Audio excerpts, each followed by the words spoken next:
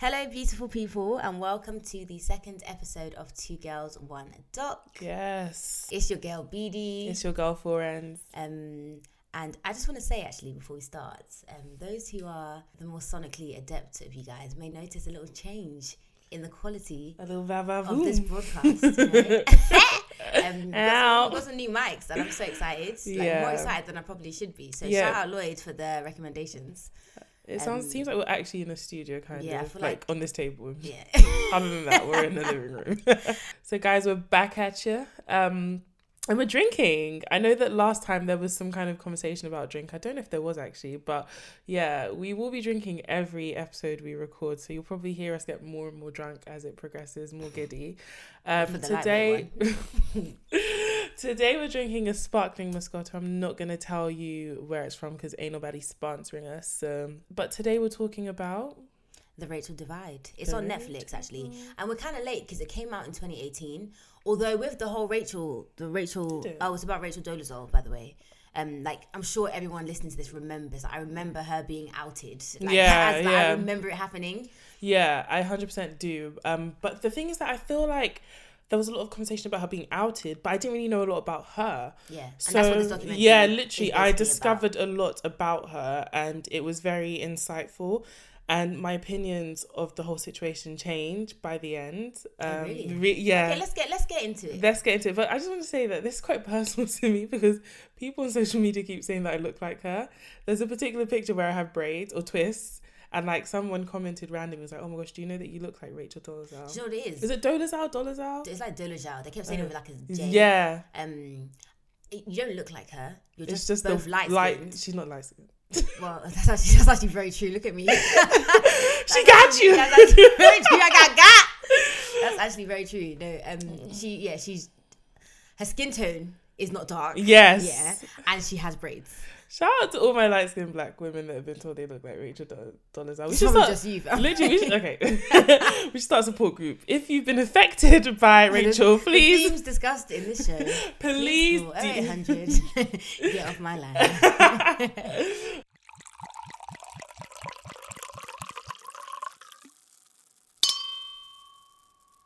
So we open up this documentary with a black and white interview with Rachel herself.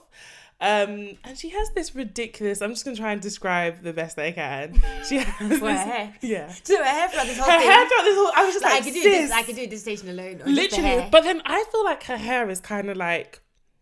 I can't explain it. It's like no black woman would ever have that hair. No. The kind of black women that would have that hair... wouldn't be. These are the kind of black woman who cares much about her hair. So she's going through a lot of effort to have this kind of hair. Yeah, and it's like you went through all of this effort, and this is the hair that you have. That's why it's a bit literally exactly. That's exactly the point. And also, the kind of black woman that has that hair wouldn't be in the position she is. So it's just like no black woman would be in the position she is because they're black women. It's just like, sis, what is you doing? So she has this Diana Ross on crack wig. If Diana Ross ever became a crack addict or whatever. She just rolled around the grass. Literally, exactly. With these blonde streaks in them. And they're the highlights. You know, the famous highlight comes on about her talking about her identity and who she is, and it's black and white interview. And there goes on to be a montage of different Rachel quotable moments. And the thing is that watching it, you kind of remember some of them. Exactly. Some of them were it was almost like a flashback. It was like, oh, I remember at that time. Literally. I remember, I was watching stuff and I was like, oh my gosh, because obviously it had the famous one of them asking her, are you black? Yeah. And she's like, I don't know what that means. I don't understand your question. I don't sis, are you black? They were the guy was like, are you African American? And there was a silence, which is really awkward. Awkward, literally. And then she was like, I don't understand the question. I don't understand the question. And the thing is that what is there to not understand? If you're gonna say you're black and someone asks you that question, own it. Just be like, yes. If you're gonna be that deep into a lie, because you can't be. Yes, you believe your lie. Lie with your chest. Come with your chest. You can't be doing big pause. And then tomorrow, when there's an interview, you'll come with your chest and saying that you identify as black. We'll get into it, but she just never owned her own thing in her interview. She didn't own her own bullshit in her interview. But I think that was early on because they kind of caught her off guard because we learn about this sort of stuff. Yeah. And you kind of have that interview at the beginning, and then we have the lead up to that where interview. We got there. Exactly. Yeah. And I think that was one of the first Do you know what I mean? Interview. It wasn't even an interview because he caught her. He off basically guard. ambushed her. Yeah, we'll talk a bit about. Yeah, so our I think that's why she was kind of like moving a bit weird. Yeah, she wasn't expecting it. It's true. Because after that, then she kind of she fixed up. Yeah. She came with. Anyway, we're doing not spoilers. We're doing. So excited. So the cinematography now moves to an aerial view of Spokane, Washington. Spokane spelled Spokane. Okay. I don't understand why it's spelled Spokane. It has an E at the end. I know, but I kept spelling it Spokane. Yeah, so I know how to say Yeah. But I said that you could tell from the aerial view that it was racist. I don't... The buildings were racist. The buildings, the roads trees, were the racist. crickets. Those crickets were saying the N-word, okay? I'm telling you. I could tell that this was a racially charged place, okay, just from there. I didn't know where she was from. And again, this is learning more about her because I had no clue where she was from. Yeah. I just knew that she was from America. African-American. African-American. The slave from Africa. Africa, boy. So she says. So then we see Rachel twisting braids and ironing them. I have in my notes, then ironing them. What the fuck is going on? Literally, this is how you know she's not black. It's not for you. I've never ever seen anyone. Have you ever seen anyone iron braids? You do. I haven't actually seen anyone. I'm not, like, I wouldn't be surprised if it were a thing, but I've not ever seen the need to do. I've never seen do that. But what is that? What the trying hair to achieve? the hair you would get is already the kind of texture that she's trying to make it. No, but it's even like, what are you trying to achieve by ironing expression braids that you're gonna? And like, she did this weird thing where she twisted them and put them to the side. Yeah, no, because as if like. I get what she was doing. It's like when you have them like that and then you want to now add them. To what? Like if you want to like crochet them. Oh, okay. Or like do that kind of thing. Okay, because I kind of get what she was doing there. But the thing is, it was just so, like, she's going through so much effort. And one might say, okay, the dedication, maybe someone just give her a card, do you know what I mean? Little black card, let her enter. But it was just sort of like, this is just a whole lot. It's a lot. As a black woman, doing your hair is almost like the bane of your life. And it's like you're coming into this to accept, like, you want to be stressed. Exactly. I don't understand that. Literally. I literally didn't understand that whole process she was going through. And I was like, this is just how you know that she's not black. That should have told people alone that she wasn't black, but hey. They didn't see that, though. They just see the finished product. The finished product should have told them. It's not like, ooh. Like, here we are. I never understood why they thought she was white. No, I did. There were moments where I saw it. Until today. To this day, I've not seen it. No, but you know what, mate? Like, when you go there, though, a lot of people there, like, even black people, like, they don't... Some of them will say they're black because they can't trace where the whiteness is from, but they look... all kinds of like mixed. But she doesn't look mixed. She looks like a white woman. Like, anyway, we'll get into the NAACP member who's like, she looks like a white woman with a black woman's wig on. In blackface. Yeah, that's what she looks like.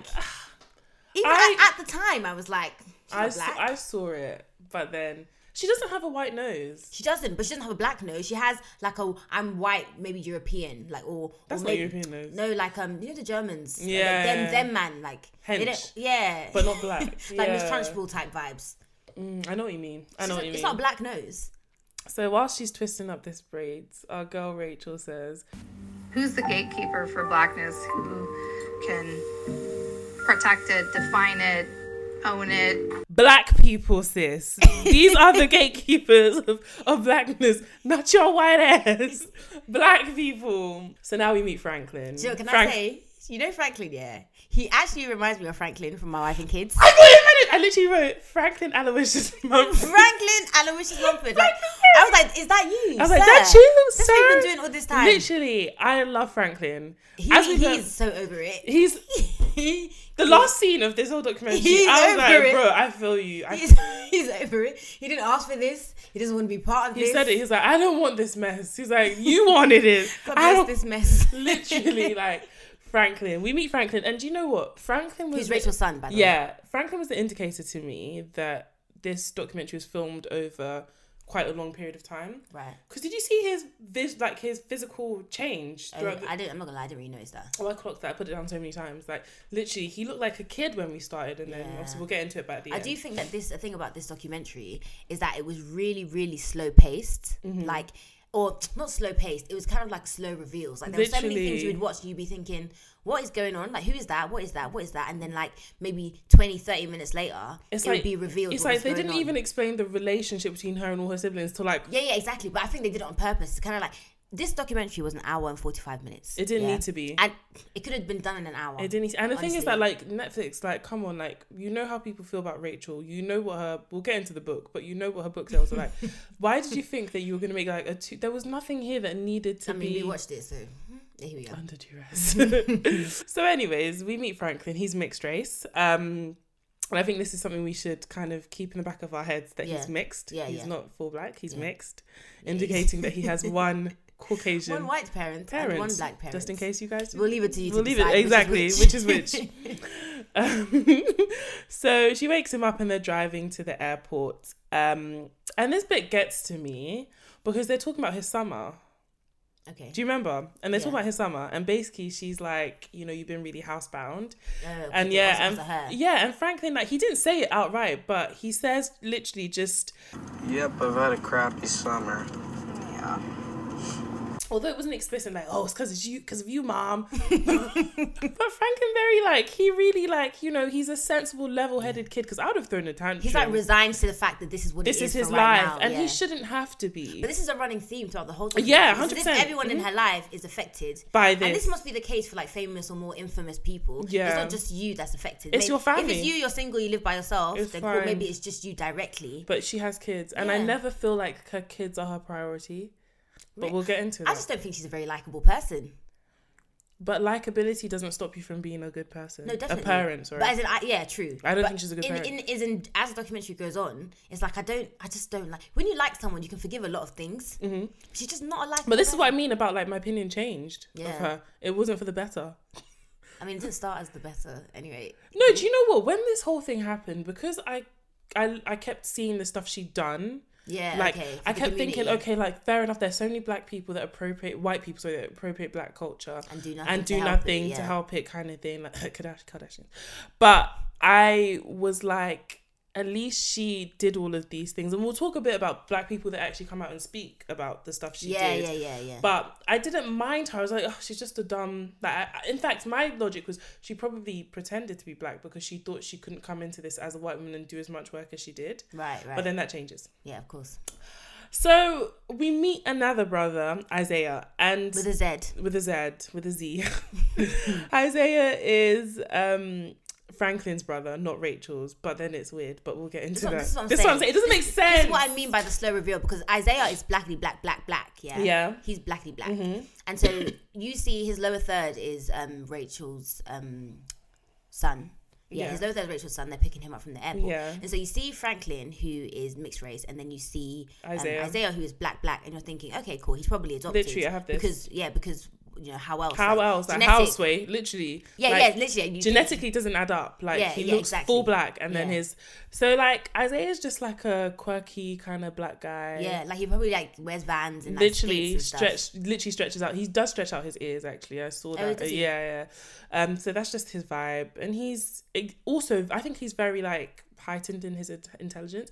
I think he's very intelligent. I'm getting the vibe he's at uni. That's so college for American listeners. So they're now at home suddenly having dinner.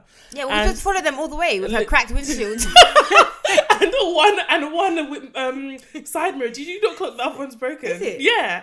And I think they're just emphasizing this to show that she's struggling. Yeah, they definitely, because they kept so they're shooting through the front window. As documentaries do, like. But they keep zooming in on the crack. Yeah, but also there's like bare cracks. So there's no way you can really look through that there isn't a crack.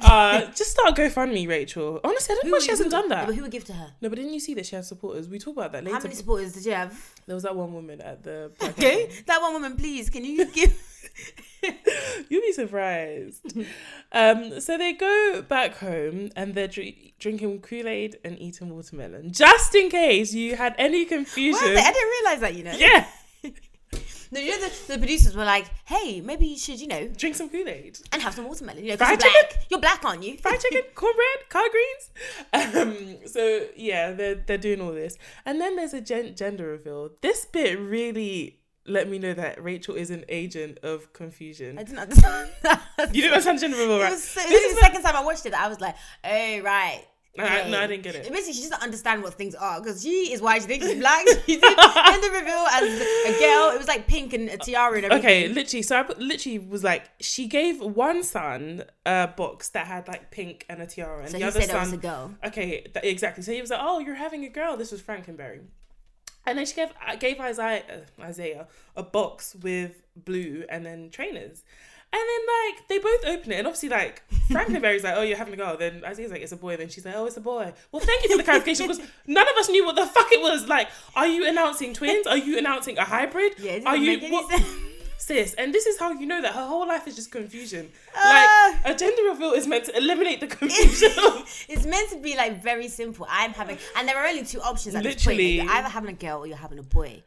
Do you know what I mean? Literally. Or you're having one of each. Literally. And which is what her gender reveal would have implied. She was having one of each. Literally. She's an agent of confusion for real. That's why I said that it's a theme that follows her throughout the whole documentary and her life. And she's pregnant, yeah. And I'm thinking, who the daddy? I was like, as of now, we know none of who any of her baby daddies are. Like so basically, as you watch this documentary, you just have questions and questions and questions. Yeah. But the more you watch, the more they're answered. And I yeah. reckon they did that because they know we wouldn't have sat down and watched this whole thing if it had we got everything in our first half an hour. It's true. So as of now, we just know she's gonna be a mother of 3. No clue who. And I thought she was lying about the pregnancy as well, because she lies about a lot of stuff. Because I didn't see a bump. The way the documentary started, she was already pregnant, but we didn't know that. Yeah, but she starts to look more pregnant. She looks a bit more swole, She gets more chubby, like, as it will. like rounded out. Yeah, as it goes by. But initially I was like, oh, she lying. Yeah, it's true. I don't think she was lying. Like, why would she lie? I thought she was having like a surrogate or like adopting a baby, another black baby. But in walks Esther and her wig. Esther's lower third is Rachel's sister. Esther again is as blackly black as Isaiah. Literally. So they make sense as that if they were siblings or aunt and nephew, technically. I put down that Rachel and Esther must go to the same wig person. Rachel probably makes the wigs. So apparently this is Rachel's sister. That's why I put apparently, because at this point we don't know if anything Rachel says is true or what she... So for this bit, I saw her and I was like, I don't know if this is like my sister, like, oh, my sister in Christ, or my sister, or like my bestie kind of thing. But yeah, we found out later Esther, on what it is. I clocked in the second time watching it. Esther came in with a white guy. Did she? Yeah. But I don't blame her. It doesn't really mean anything. No, it doesn't. I just was like, yeah, she came in with a white guy. But anyway, so she's telling Esther about this Facebook pregnancy announcement.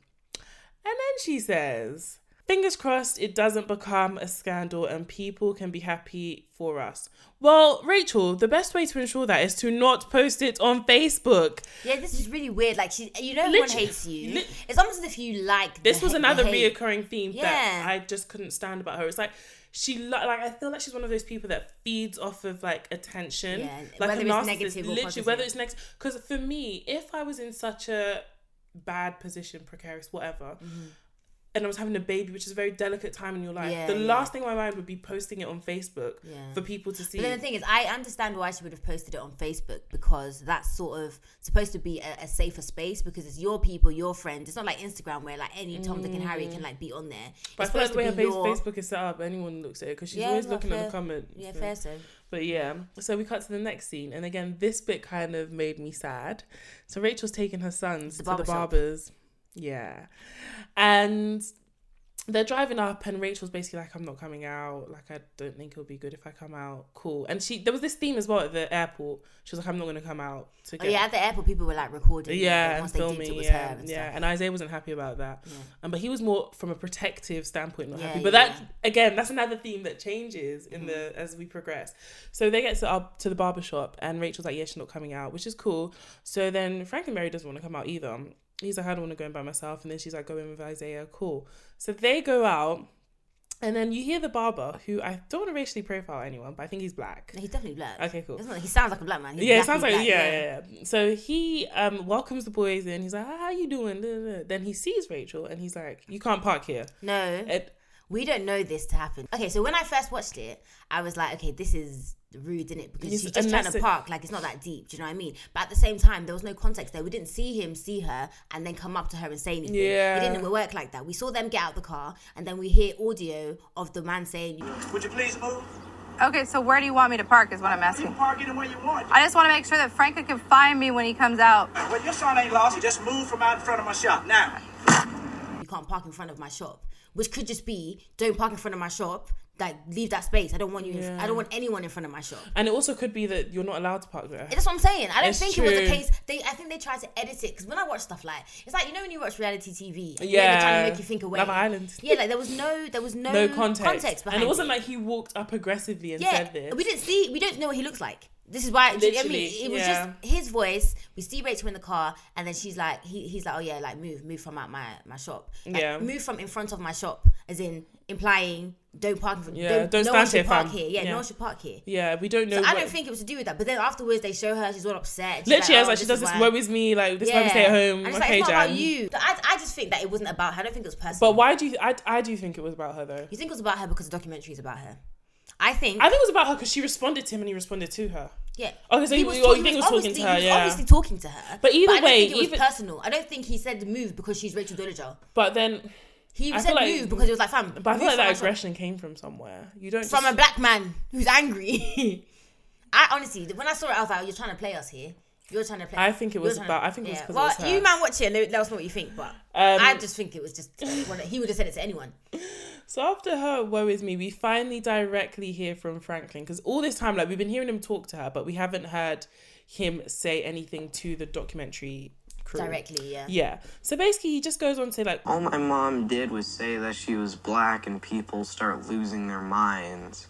She's done a lot for the community. People don't bother to recognize that. And then he says that he can hear her crying, and that makes him really unhappy, and he can't sleep at night. And he was like, he just wishes like all of this stuff had happened when he was older. Yeah. And that again was another moment for me where I found it really troubling, because even watching it was I felt like why am I watching this? Like, why am I seeing a child go through this kind of thing? Like, it must be really difficult, because this is him hearing his mum break down and stuff like that. And then he probably gets bullied at school as well about it, and he doesn't have friends. And it's your mum.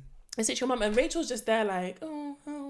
And it's like, if it was me, I'd be like, you know what, cut the cameras. Like, this is done. Like, there isn't... But she probably needs the money, actually. Fix that screen. The documentary is about her life, and it's about what they're going through. Yeah. So he's just expressing what he's going through. Like, I don't think that's a reason to cut the cameras. It just doesn't help the situation. I can't see how... Because you can... Okay, think about it. Now... We've watched this documentary. Yeah. I didn't know there was a Franklin this whole time. I didn't know there was any Franklin to think about, and let alone know what this Franklin might be thinking and feeling. And now you even just said, like, you're thinking, okay, like, oh, I didn't even think about, like, it's really sad for him. And that's going to somehow maybe make you less about Rachel. Yeah, but that's us. Think about the wider society. They don't think like us. They're people who now see him as a fresh target to get to her. Yeah, it will always be that way though. Yeah. He was a target beforehand and we didn't even know yeah, about it. It's true, but I just... He just is... Now it's just like a platform for him to be able to say, like, oh, it's peak. I don't like it. Yeah. I just think she should lay low and shut up, basically. Yeah, how low can you lay though? So Rachel and her braids can't get a job, understandably. She's applying here. And this, again, is just, like, pissing me off. So she's applying to all these black spaces.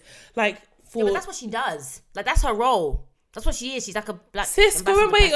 Do tables. Like, you can't, like, you... The She's audacity... too bait now. It's not even just that. The audacity of it to have come out that you have been lying about your ethnicity, and then you think that you're still warranted, like, access to these black spaces. Like, she wants to teach African studies and racial and cultural whatever in all these, like, unis and stuff like that. These are very black spaces with usually they have black professors and black students. And even if you're not a black professor, you can be a white professor, but you, like, the audacity of you to have come from a place where people know that you've lied and then you still think you're entitled to these spaces. Yeah. It's beyond me. Again, it's like that privilege. Like, you just think every space is open to you regardless of how you present yourself. Which is so dumb. Like, for me, the main opinion on this whole thing is you can be a white person who supports black people and knows about black culture. And be white. Like, you can be white and do those things. Yeah. You don't have to. It's like you trying to be black about it makes it seem as though, like, oh, white people can't do this, so I have to be black so that I can do it. It's insulting. And so it's just so dumb. Yeah. It's so very dumb. But yeah, she can't get a job. Yeah, long story short. So we find out that Rachel is still doing hair.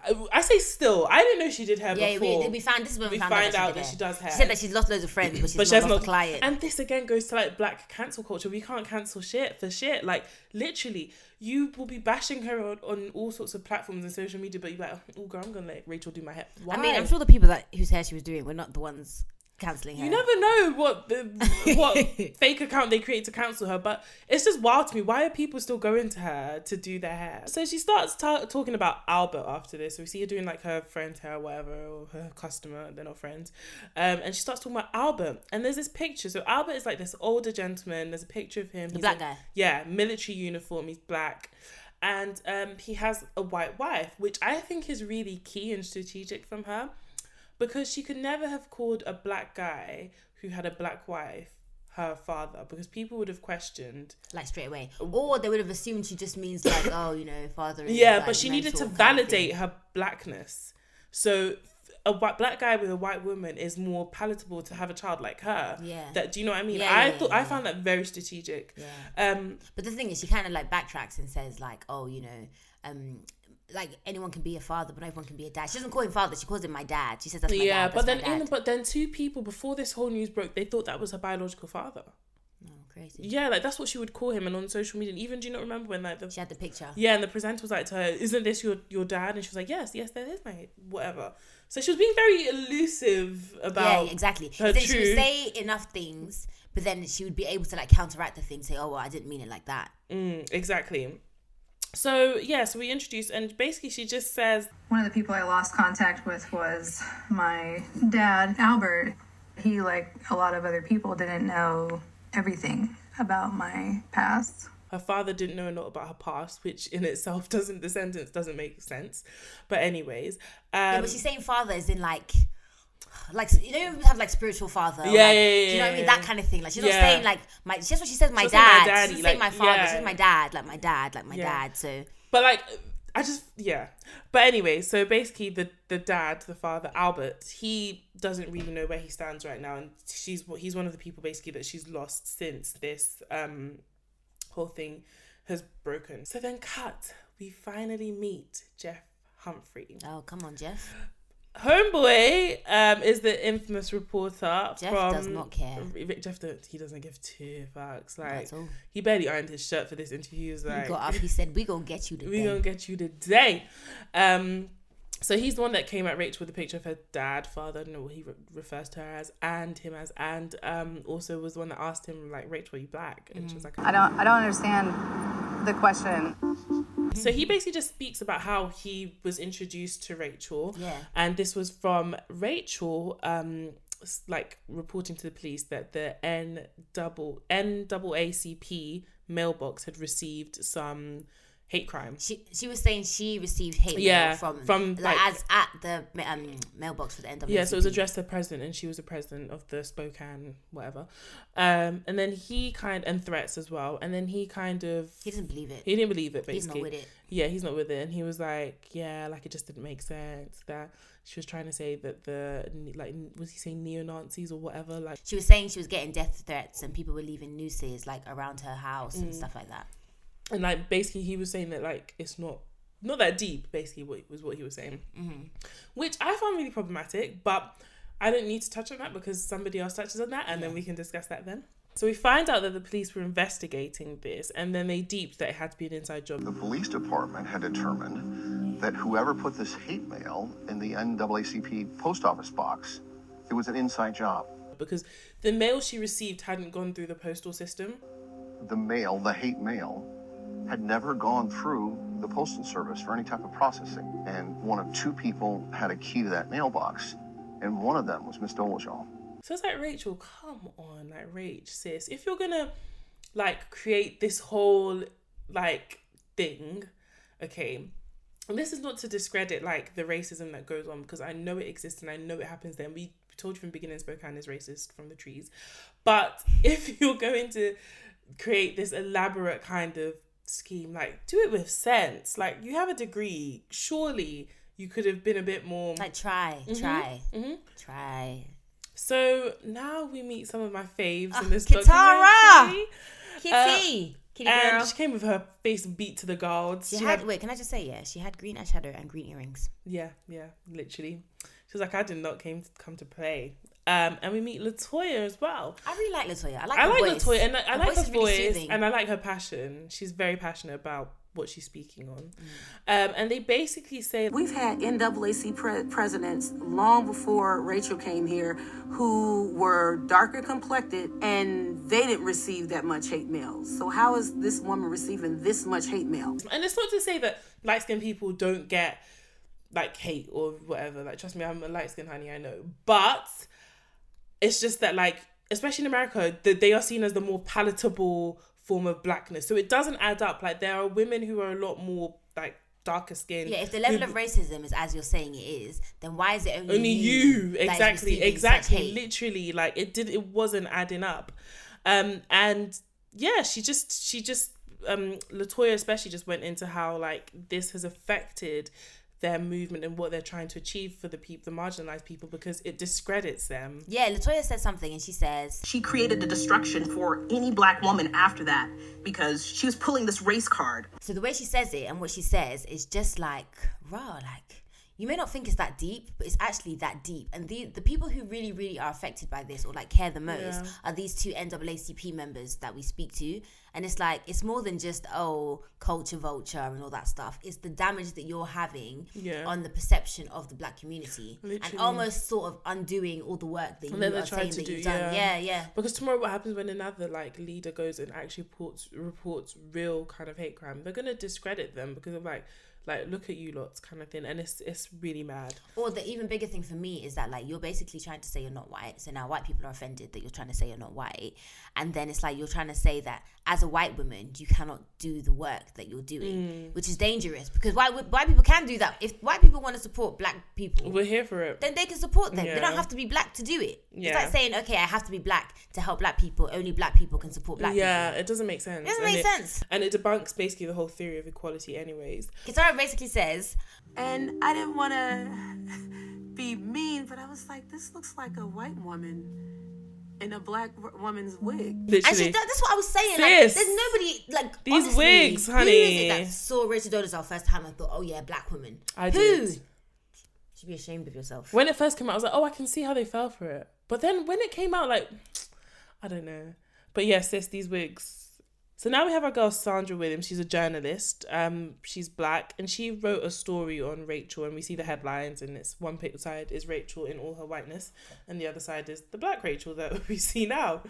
And you know, she said something that of the story of Jeff that really bothered me. So what she says was, what bothered me though about the way the hate mail was handled, it was as if there was a need for Spokane to act like that never happens. And that bit was what bothered me about what Jeff said. It was like the first reaction was, this never happened, so we're going to look for all ways to, because to be honest, reporting a hate crime shouldn't result in your whole life story being exposed.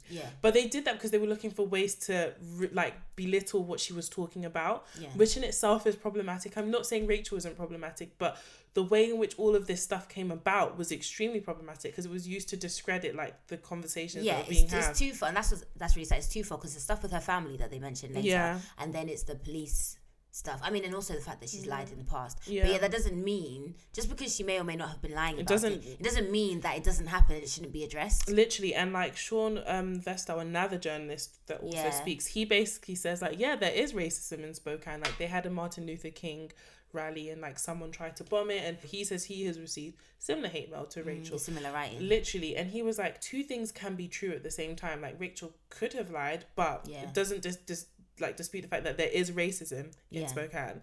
Okay, so now suddenly, like, we see Franklin with a camcorder, and we're not really sure what was going on, but they're packing. Oh, I didn't even write anything about this. Go on. And then we discover that they're going on the reel, or she's going on the reel, and she's done a painting. Sorry. Before we get into the reel, can I just discuss the conversation that she has? Because this happens before. She's talking to her friend, Siobhan.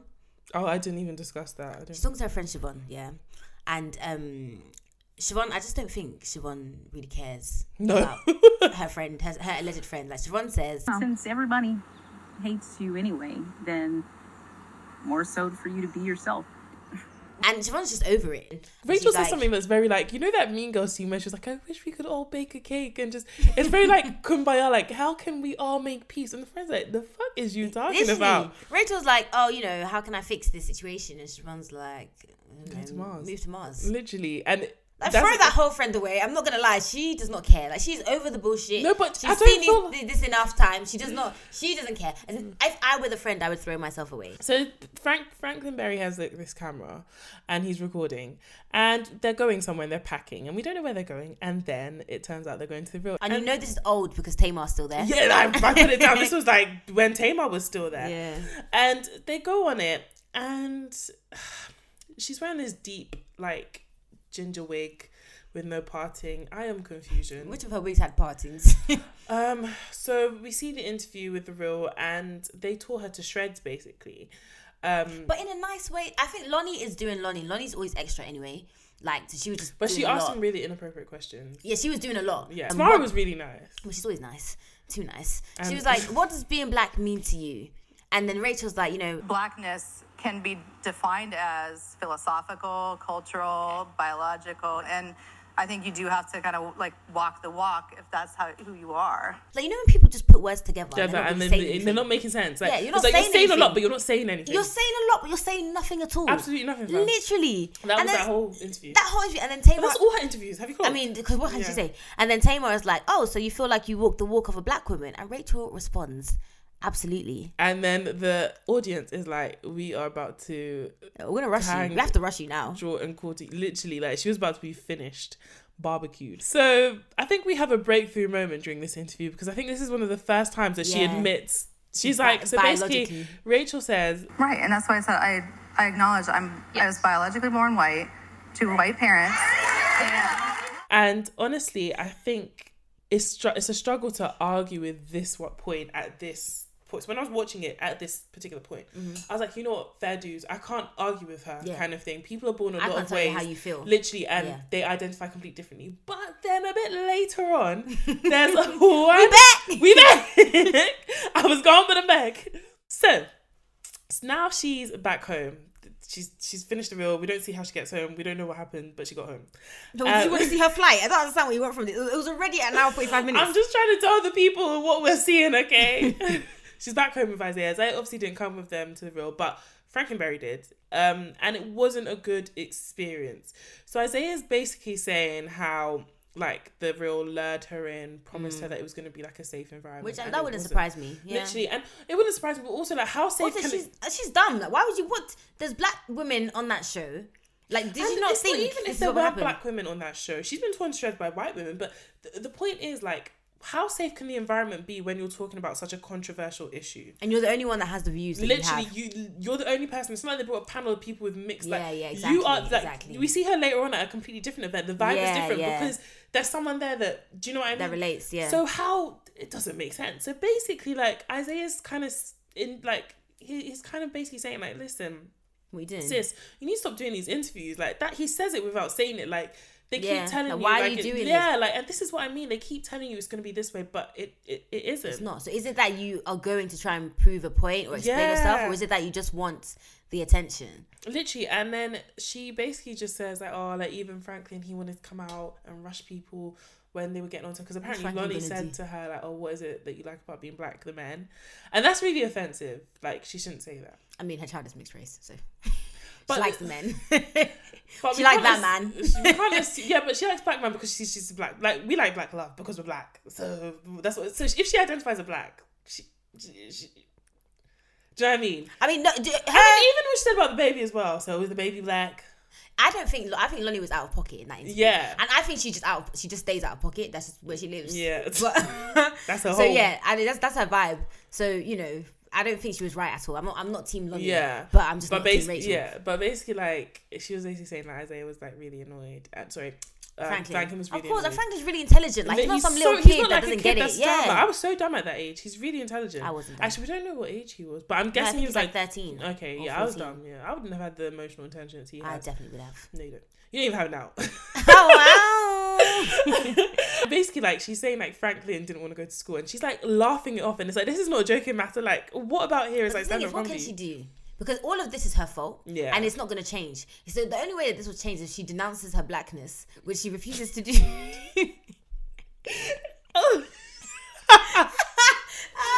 So next we get this collage of like news clips, Yeah. and they're basically sort of talking about like transgender, transracial, but like basically identity and how people identify and how it's changed and continues to change. And then someone says, race in this country is constructed based on a complex and interwoven set of factors. It's not a hairstyle. It's not an affinity for a music.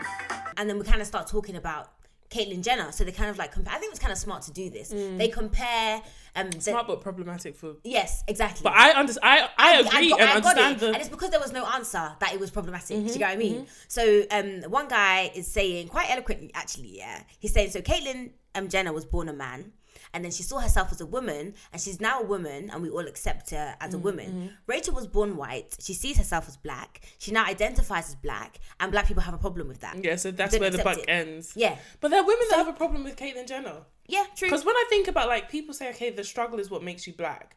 There's struggles you go through as a woman. Yeah, like, exactly. Caitlyn has lived her whole life with white privilege of a male. Yeah. And then... Without my privilege. Yeah. So it is true. And then so I think it was this clip where this woman said this thing, and this exact, she was talking about being trans, and she was like, my transness is like how I feel. Her blackness is performative. And this theme comes up again because it's like, in your head, you have an idea, because you're not black, you have in your head an idea of what... be black. Literally. Here's my checklist. Exactly. Tick, tick, tick, tick. And you... Yeah. Yeah. Yeah. So this is when I started to sway back to, fuck Rachel.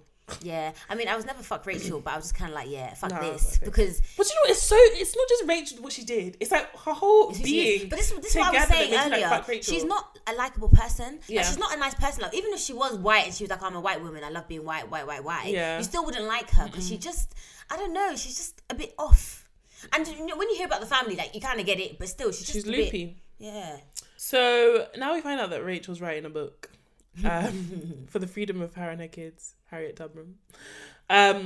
Like, so it's just lay low. This is what I was trying to say to you. It's like every second when this thing seems like it's dying down, she's like, ooh, let me do something else. And then people start talking about me. Like, and none of this thing is making you money. She has lived, her screen has not been fixed, by the way. She still has the same cracked, like, car screen. Like, so this... It's true, especially if this was filmed over a period of time, yeah. They could have been, like, giving her payments, like, small. Yeah, maybe.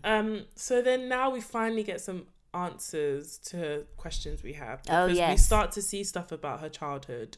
So her parents are Ruth Ann and Lawrence, and they look like extremist cult members. They look like a cross between they have a Confederate flag in their garden. I didn't see it. No, they don't have one. Well, maybe they do, I don't know. But they look like the type to have that. Yeah. But they seem like they'd be a cross between, like, in the 70s, you know, like the Charles Manson family meets like the Jim Jonestown church people. Like, it's that kind of vibe, like a crossover extremist white. Yeah.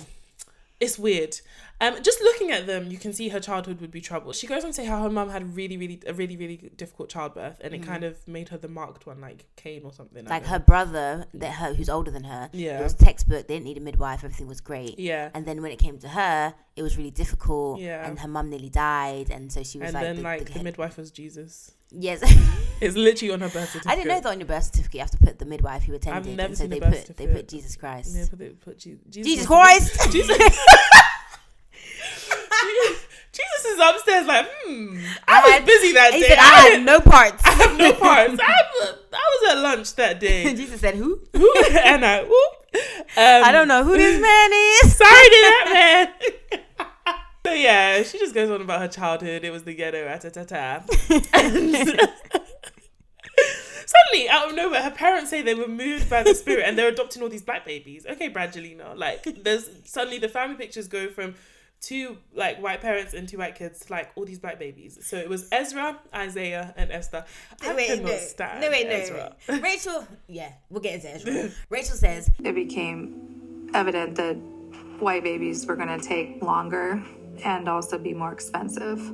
So as a result, they adopted the black kids. That's why they adopted the black kids. I know, but like, it's like the expensive bit was questionable to me, because are they paying for the kids or is it the expense in adoption? I was confused, because I was like, I am confusion. Do you have to give them money for the baby? How and it's like, if God is saying to you, like, adopt, is it by force? Is God saying adopt now? Like, you must adopt this second. Or like, it literally didn't make sense. So Esther pops back in again. Oh yes, did we say that? That's so the Esther and Isaiah. Yeah, I said were that. The 2 black kids. Yeah, so so again, like, if they haven't explained that how Isaiah is her brother's son, but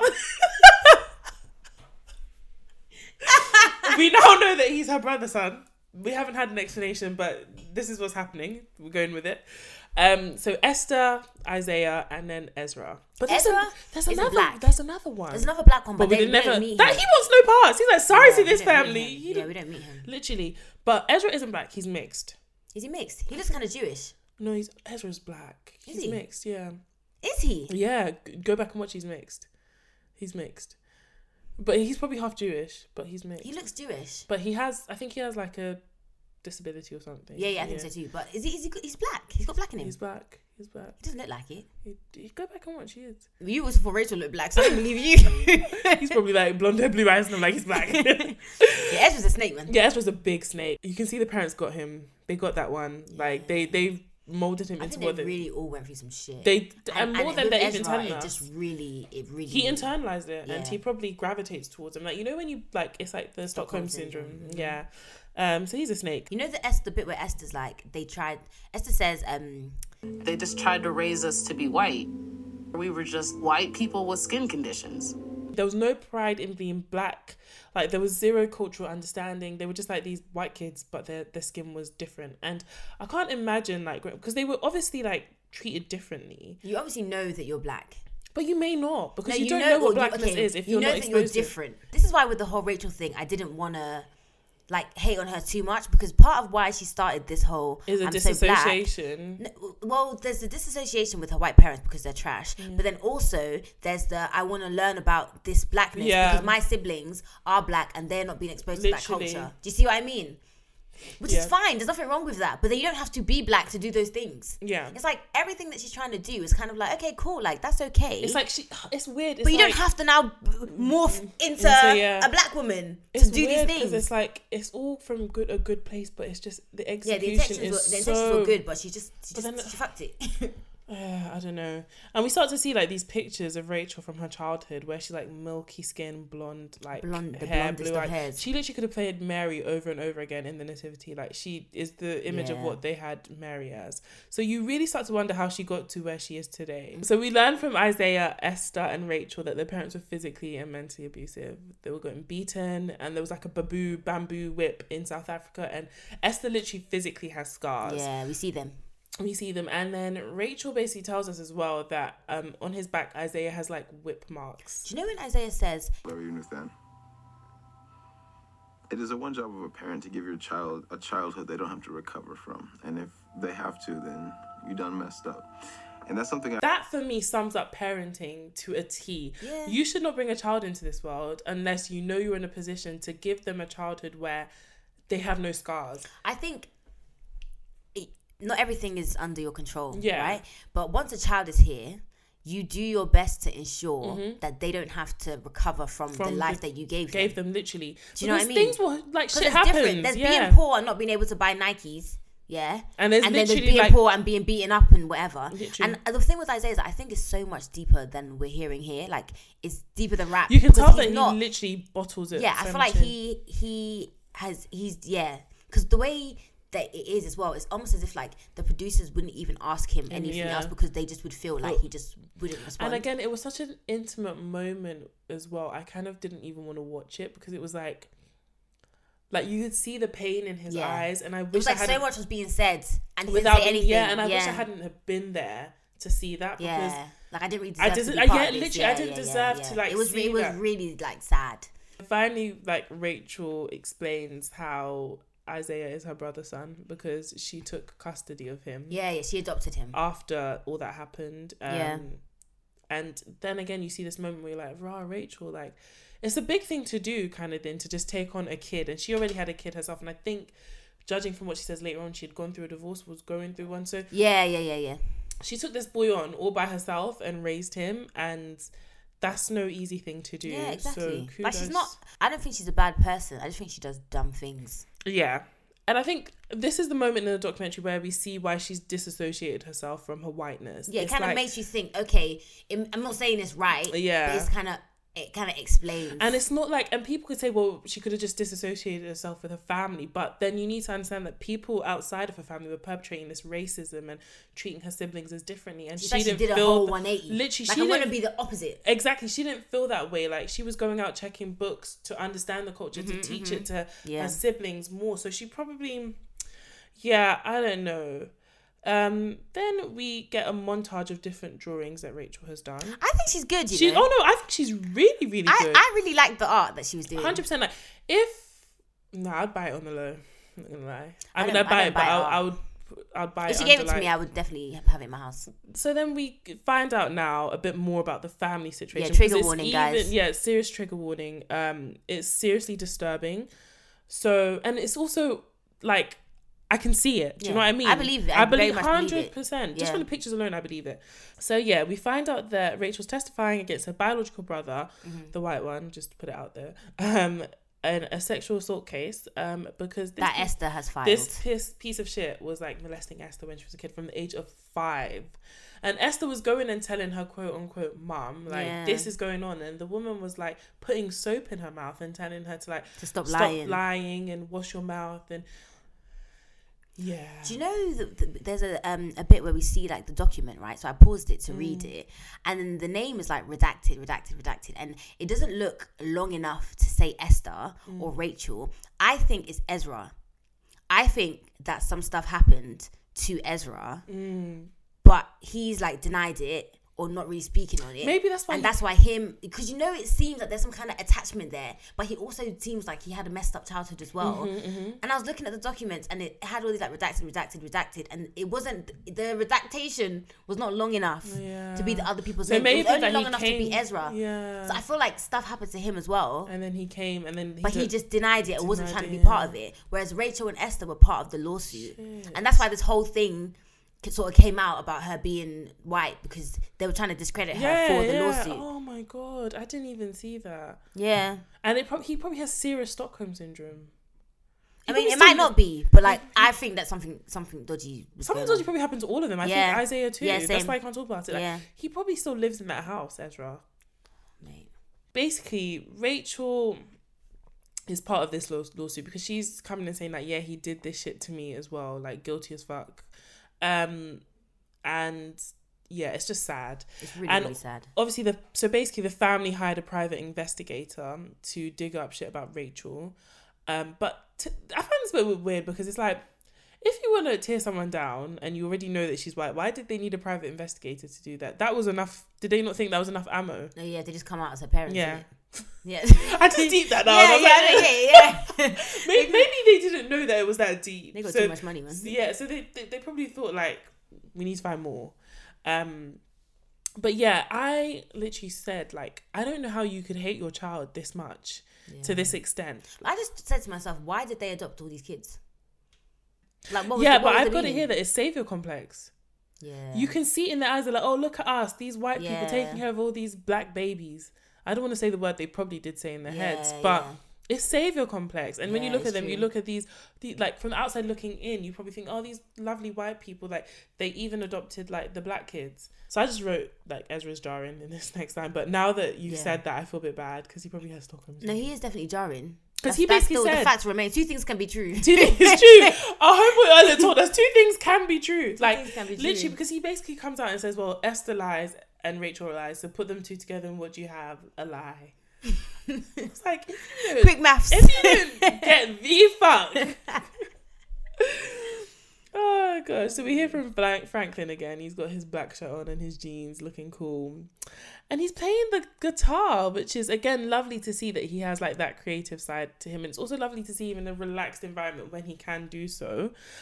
But then I think this is the beginning of a change in opinion of Rachel from her kids. Yeah. This is when there's a shift. I think this is when they start to think more about themselves and less about her. I don't think that the opinion shifts. I think that initially it's like, oh, I feel so bad for my mom. I feel so bad for my mom. I think opinion shifts. But now it becomes, okay, how am I going to navigate this? Yeah. And as a result, And also, it's like, what is she doing to help me navigate this? Oh, nothing. Yeah. So he's basically just saying that, like, everyone at school has at least one friend. And because American schools can be, like, cruel. Like, I feel like in the UK, it's not as bad. Oh, I think kids are just evil everywhere. I think so, man. But, like, he's basically saying, like, everyone at school has at least one mate, but he's, like, a lone wolf because of all Rachel's shit. And to be honest, like, if my kid wants to be friends with Rachel's kid, I'm not coming to Rachel to do up, hey, girl. And, like, she won't stop, basically. Like, she just keeps going. So it's not even helping diffuse the situation at all. That's what we were saying before. Like, the only way to make Franklin's life better is for Rachel to say, do you know what? Cool. I'm white. I've had my time. I've stopped playing now.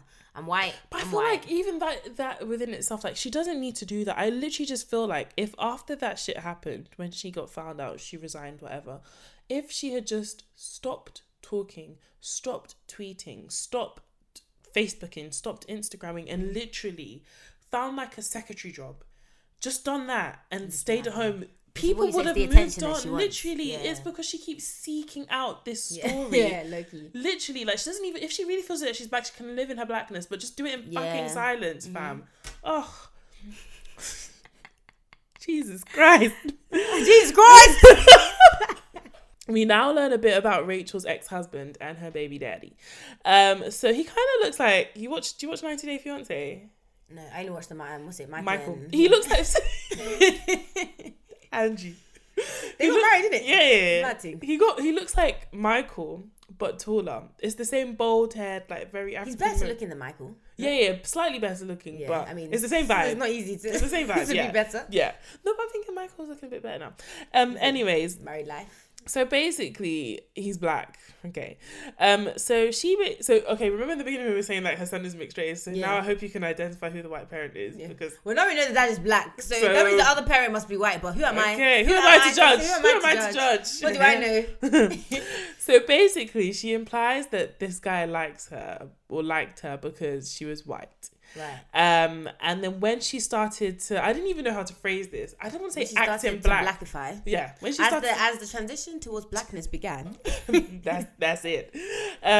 He started to kind of like, he wasn't liking it. Like, she was wearing dashiki, going to Howard. And but do you remember what I've said? Yeah. So like, if I'm gonna date a white guy, I'm just gonna date the white guy because that's just the guy that I want to date. Yeah. I don't need you to be doing Azonto in the rave and doing up with Dashiki. Yeah. Because if I wanted to be with Azonto Dashiki dancing guy, I'm going to be with Kweku. That's true. Do you know what I mean? But then I'm going to be with Kwame. You're not but then it's still problematic to date a white guy for his whiteness. No, exactly. But the thing is, when you date a black guy, you're not dating him for his blackness. You're just dating him as the guy, right? Yeah. So if I'm dating a white guy and like he's trying so hard. Oh yeah. To do up blackness. It like that. I didn't think about it. He's trying what I'm trying to say, he's trying so hard to do up like quote unquote blackness. Yeah. Then it's like, okay, cool, then I'll just be with a black guy then.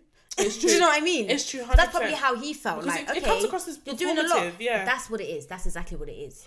It's not to say that white people can't Azonto if they want. Yeah, and it's a different thing if you met you doing Azonto babe in the rave and that's your vibe. That's just what you like. Yeah, cool. But then for you to start doing Azonto babe when you're with him, it's a bit. It's like, hold on, this ain't what I signed up for. It's true. I didn't think about that. Yeah, because I literally wrote that like that was she made it seem like he wanted a trophy white woman.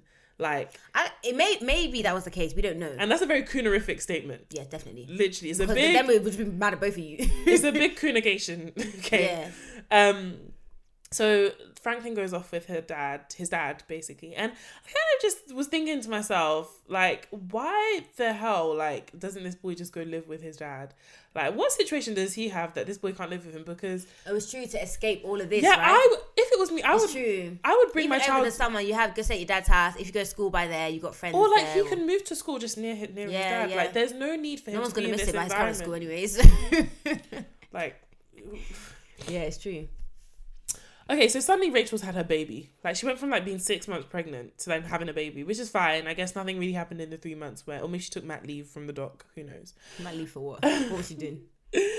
And she has her braids, her 2 sons, and the baby in the room. Beds, yeah, at this point. Literally. And like, I kind of think she looks black in this scene, no?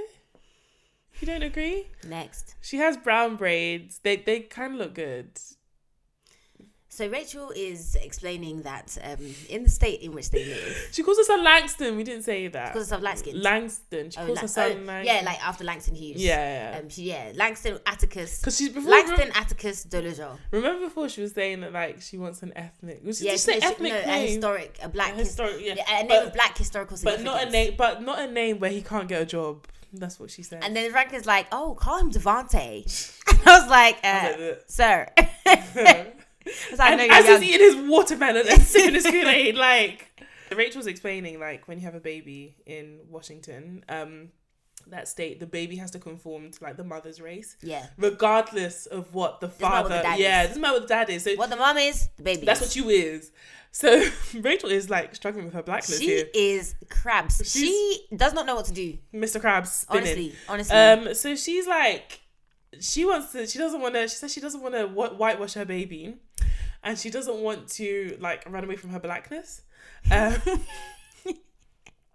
But she doesn't want to put the baby as white. But then if you lie on a legal document... Yeah, so if you can get charged for falsifying a legal form. And it's a felony. So you within yourself, you know that putting out your black is a felony. The fact that, and this is the fact that you're having this... This is the bottom line. The fact that you're having this problem... It shows you that you know what you are. Like, you know, we went through 1 hour, 30 minutes. Of you denying. To get here, just to be like, you know, sis. So anyway, she marks black and white on the thing. I don't know what that's meant to mean. Is it meant to mean she's biracial? Is it meant to mean what does this mean? She's both black and white, but she's not mixed race. I'm every woman.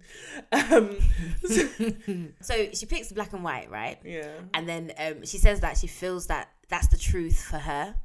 So and what does that mean? You know in Love and Hip Hop when they're like, speak your truth.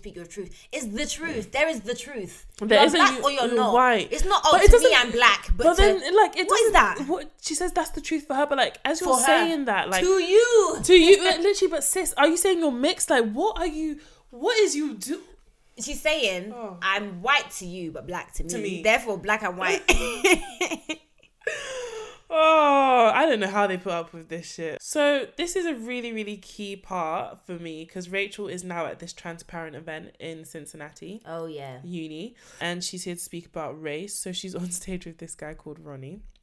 We're going to get into Ronnie. So Ronnie says to the camera in a confessional, I was born black. I was born male. I'm still inhabiting this body. But from as early as I could remember, I didn't align with that. And that's fine at that point. Because we're all thinking, okay, so maybe he feels like he's a woman. Cool. So we're back on stage. And Ronnie says... Black and male is how I'm coded on the outside. But on the inside, I have felt more white and female, believe it or not. There's a cis in this group of, like...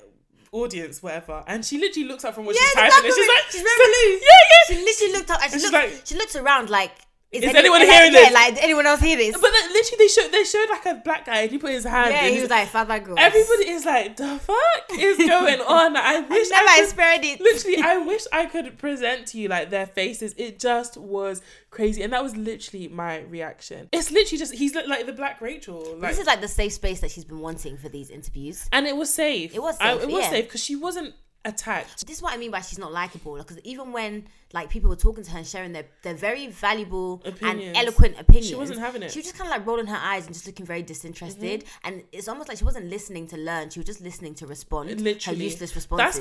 That's literally my whole point with Rachel. Like she doesn't care about the stuff she's being told that can help her improve on even the work she's trying to do. All she cares about is getting her point across, because she feels so validated and sure of where she is, which is why like in the end the documentary like almost ends with like a question that the documentarian asks her or says to a point that they make, and we'll get into that. So basically, the second Rachel starts talking, hands go up. And Rachel's doing that whole thing again that she does where she's saying a lot, but nothing of that. Like, literally, Ronnie is the only Rachel apologist that is in the room. And it's not like they hate her. It's a very safe space. But they just need to G-check her.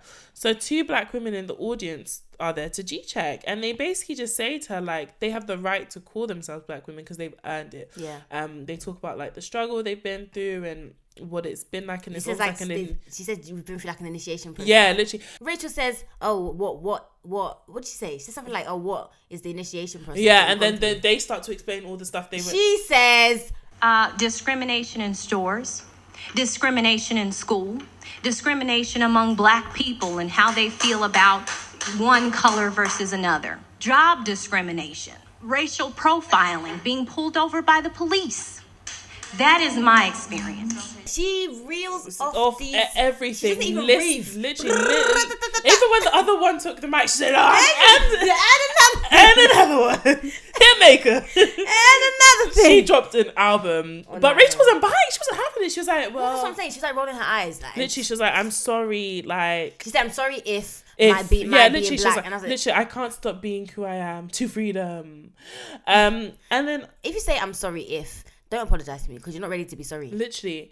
And then like one of the women basically says to her, like, and I must say that even as a black woman, I don't believe like your blackness, your only, I don't know how to explain it. I don't think that the only way you can be black is through struggle, because I didn't like the fact that everything they said was struggle.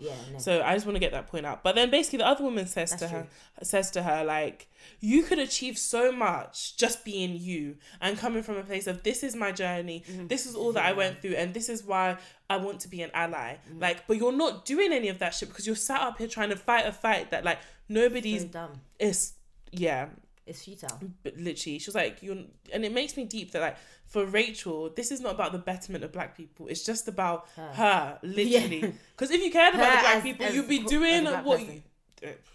So Rachel's back with this wig, and it's a mess as per usual. You know, if you watch nothing else of this documentary, just watch this scene. Just watch this scene. Just watch this scene. But I must say, she's looking snatched. She's lost all the baby weight, and she's talking to her agent now about her book. And basically, all 30 major publishing houses have turned down. Oh, this is not the scene that I meant. Sorry. What scene did you mean? When she was cutting her hair.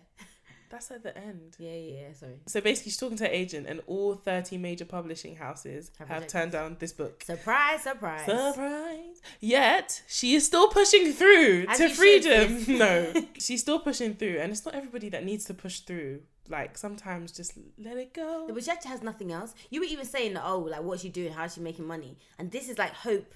So to do the two things, one, to have the attention that she wants, and to also be able to like explain herself and all that, and then two, to potentially make money off it. I don't know. I guess. Why else would she do it? She's just continue making hair. So Isaiah and Rachel go to view the Howard campus. And this bit, again, is another moment where it's quite sad. So, Isaiah's just like, I need to disassociate But then I don't know why he went with her. I mean, that's his mum. You're looking at it like, oh, why would you go with Rachel Dolezal? That's your mum. When you went to uni, going to uni, did you not go with your mum? I guess. But if my mum was in that situation, I'd be like, no, it's calm. I'll go with my sister Esther. But also she went... What's Esther doing, fam? She don't help out with the kids. She can't babysit now. So Rachel and Isaiah go to this campus to Howard, yeah, and it's a HBCU, just for some context. That Rachel went to, actually. Yeah. When she was white. But fun fact. When she was white. Rachel sued them as a white woman for discrimination. So I think they didn't want to let her in or something, and she sued them for discrimination whilst she was white. And suddenly she's black now.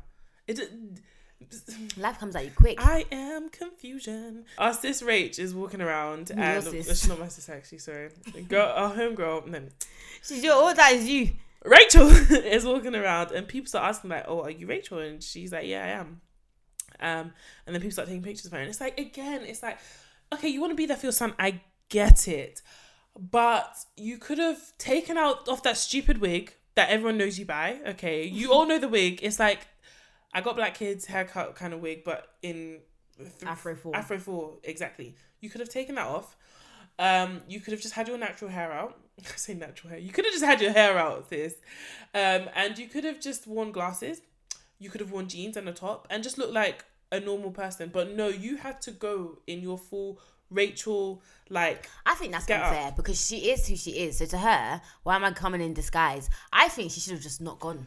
But I agree with not going. I But think she but should in just the not event, but in the event that Rachel will go, as she always will, like it's like a celebrity. Like celebrities go places all the time, and people don't even know because they don't celebrity when they go. Do you know what I mean? Yeah. But she will go somewhere, and people asking her, she could have said no. But she could have said no. Come on. I would have said no. Yeah, and I'd have been like, okay, lies. I would have been like, Rachel's trying to pretend that she's not Rachel. I don't know, but she could have just not Rachel'd, man, all over his day. Like, this guy's just trying to get a degree.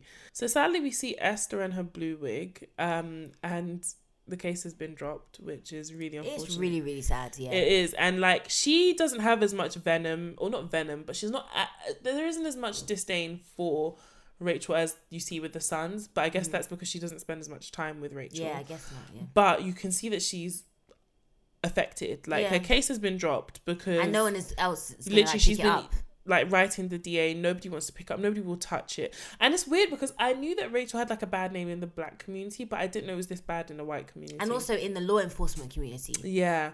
For them though, it must be personal because it's like, you're one of us and you're making our lives. Yeah, but then also like you're wasting our time with these false claims.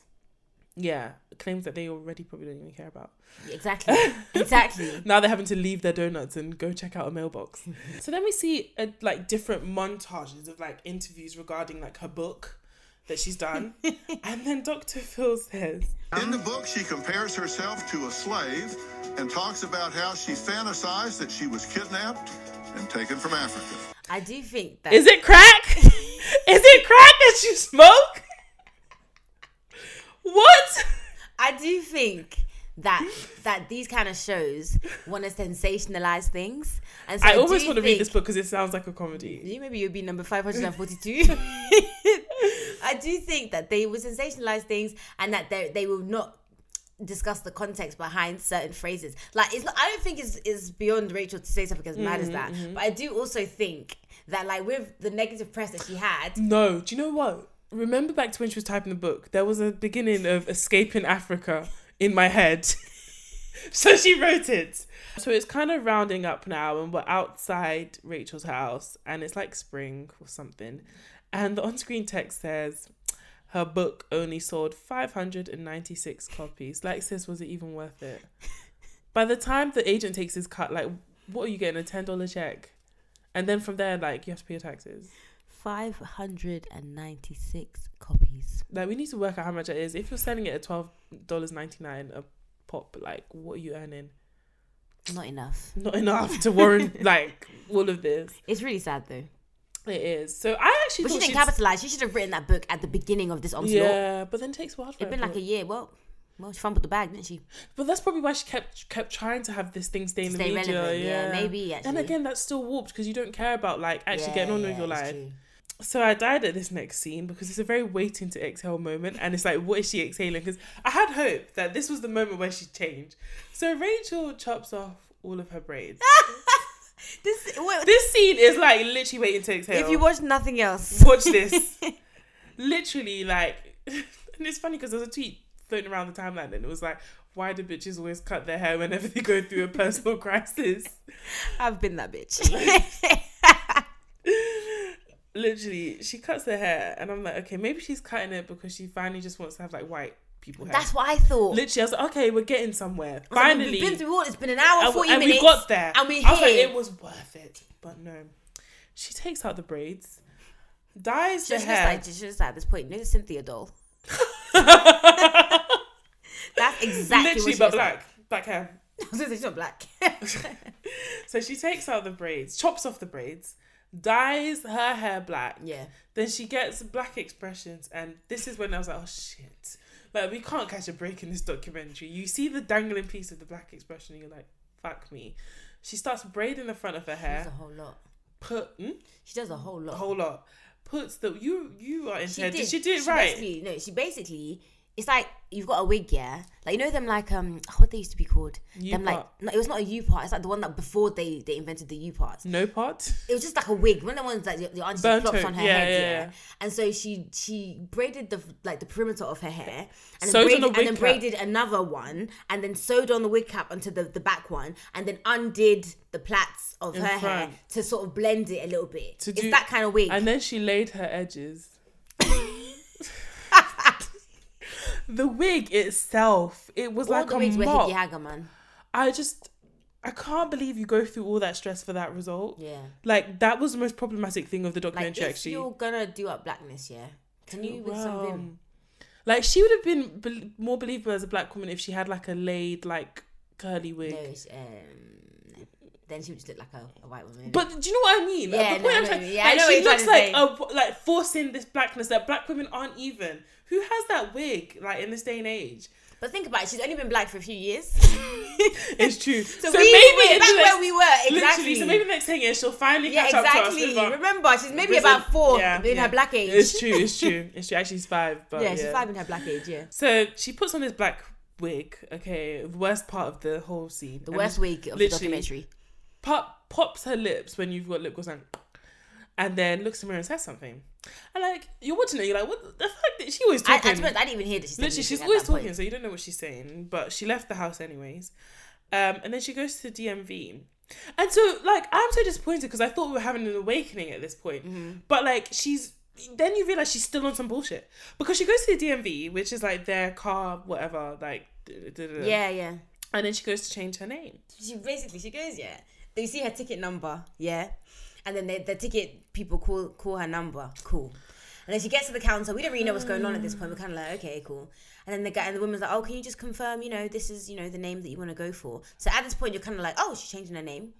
And I thought she was doing it for, like, Isaiah's benefit. Yeah, I thought she was doing it as in, like, so, like, my identity, it's easy for me to try and get a job or whatever.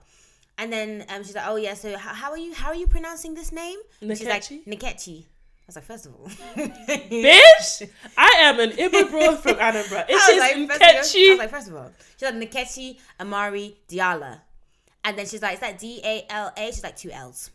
I was like, sorry, this just became your name. She had all the aggression of like an angry white woman. She was like a Karen. Like she was. The white jumped out. It's 2 L's. Actually, like, where's your manager? I screamed. I literally screamed. I was like, so we thought that we were having an awakening, but no, you're delving deeper into. She really wants to be the African slave she was talking about. So I screamed. When we go back, I now deep. So when the second time I watched it, I realized in the mirror she said Nkechi. So she looked at herself with that black hair, and she's like, I've now become. She had to pick the kinkiest hair, literally, to go with. First of all, this is such, as an Igbo woman, I'm so offended. Anyways, again, it's this performative stuff, because why are you doing this for us? I mean, this is even worse now, because she's deep. I say the name Nkechi and then you come. I'm just like, if right? you say Nkechi, I don't actually think that you're black. So now I'm thinking, okay, so how did you get this name? If you say Nkechi 3 times in the mirror, Rachel will come. Oh my gosh, now she's trying to hoodwink all the job people. I was very done at this employers point. And literally I just feel like, again, like if you're doing this for the benefit of your kids, like other yourself from them, like doing it on public. Now we know you're Nkechi, so it's like, what was this all for? So anyways, the documentary's pretty much come to an end. We just see, thank God, we just see Nkechi pushing her son Langston in a pram through the neighborhood, black wig still firmly on her head. And that is it. That is what's the name of this documentary again? The Rachel Divide. That is Rachel Divide. The Nkechi Divide. Nkechi. Yeah, the documentary was so long. But the thing is, I enjoyed it because you learned a lot and it did give you perspective. Like I still feel the way that I felt at the beginning, but it did give you perspective. Now because before it was like, okay, I feel this way, but I don't even know why. But now it's like, oh, I can see why you're crazy. Yeah. Now I can actually see the strain of crack. Now I can justify why I feel this way. But the next documentary we're gonna do is The Pharmacist. Now there are 4 episodes, I think. So we're gonna split it in 2. We're gonna do the first 2 episodes in part 1 and the last 2 episodes in part 2, and that will be after this comes out. If you make it this far. Yeah, if you're still here. You can catch us on Instagram and Twitter and Facebook at 2girls1doc, DOC. Mm-hmm. I am on Instagram and Twitter at Miss BD. I am on Instagram and Twitter at 4ends_ for Twitter and 4ends with 2 underscores for Instagram. We also have a Facebook, guys. Oh yes. And we'd love for you guys to like create a group and start conversations about the documentaries and share other docs and just get to know each other in between the sheets. of the dock. Okay. Guys, make sure that you subscribe on Apple Spotify. On Spotify. If you just follow us, please. And SoundCloud, if you you can listen. I don't know, can you do stuff on SoundCloud? What do you do on SoundCloud? Follow. Do you? Okay, yeah, follow. But then after like us, it goes into like Roddy Rick. What's that song? This is the trailer for The Pharmacist. So enjoy. I'm Dan Schneider, and I'm a pharmacist. I can almost remember every piece of my life. I have hundreds of hours from wiretapping phone conversations about what happened to me. My son was murdered buying crack. The police have the attitude that these kids maybe got what they deserved. But I was determined to get the killer off the street. And if the police wasn't going to do it, I was going to do it. At first, my mission was to get justice for my son. But then I started noticing in the drugstore a lot of kids around my son's age coming in with high-powered opiate prescriptions for OxyContin. Word on the street was it's just heroin and a pill. There was a certain doctor using her license to virtually decimate my community. I couldn't look the other way. There was a rumor that there was a pharmacist making a lot of noise, and that's not good for business. He had questions all the time. Why aren't you doing this? Why aren't you doing that? There were boxes and boxes of materials. All right, Dan. We're not being recorded again, are we? No. The DA and FBI was either incompetent or in cahoots. I just knew that people were making money. If there ever was a smoking gun, that was it. I am being followed. We sounded crazy. I think they're waving a gun at me. Help me, God, and hopefully anybody else who hears this, because I'm losing it.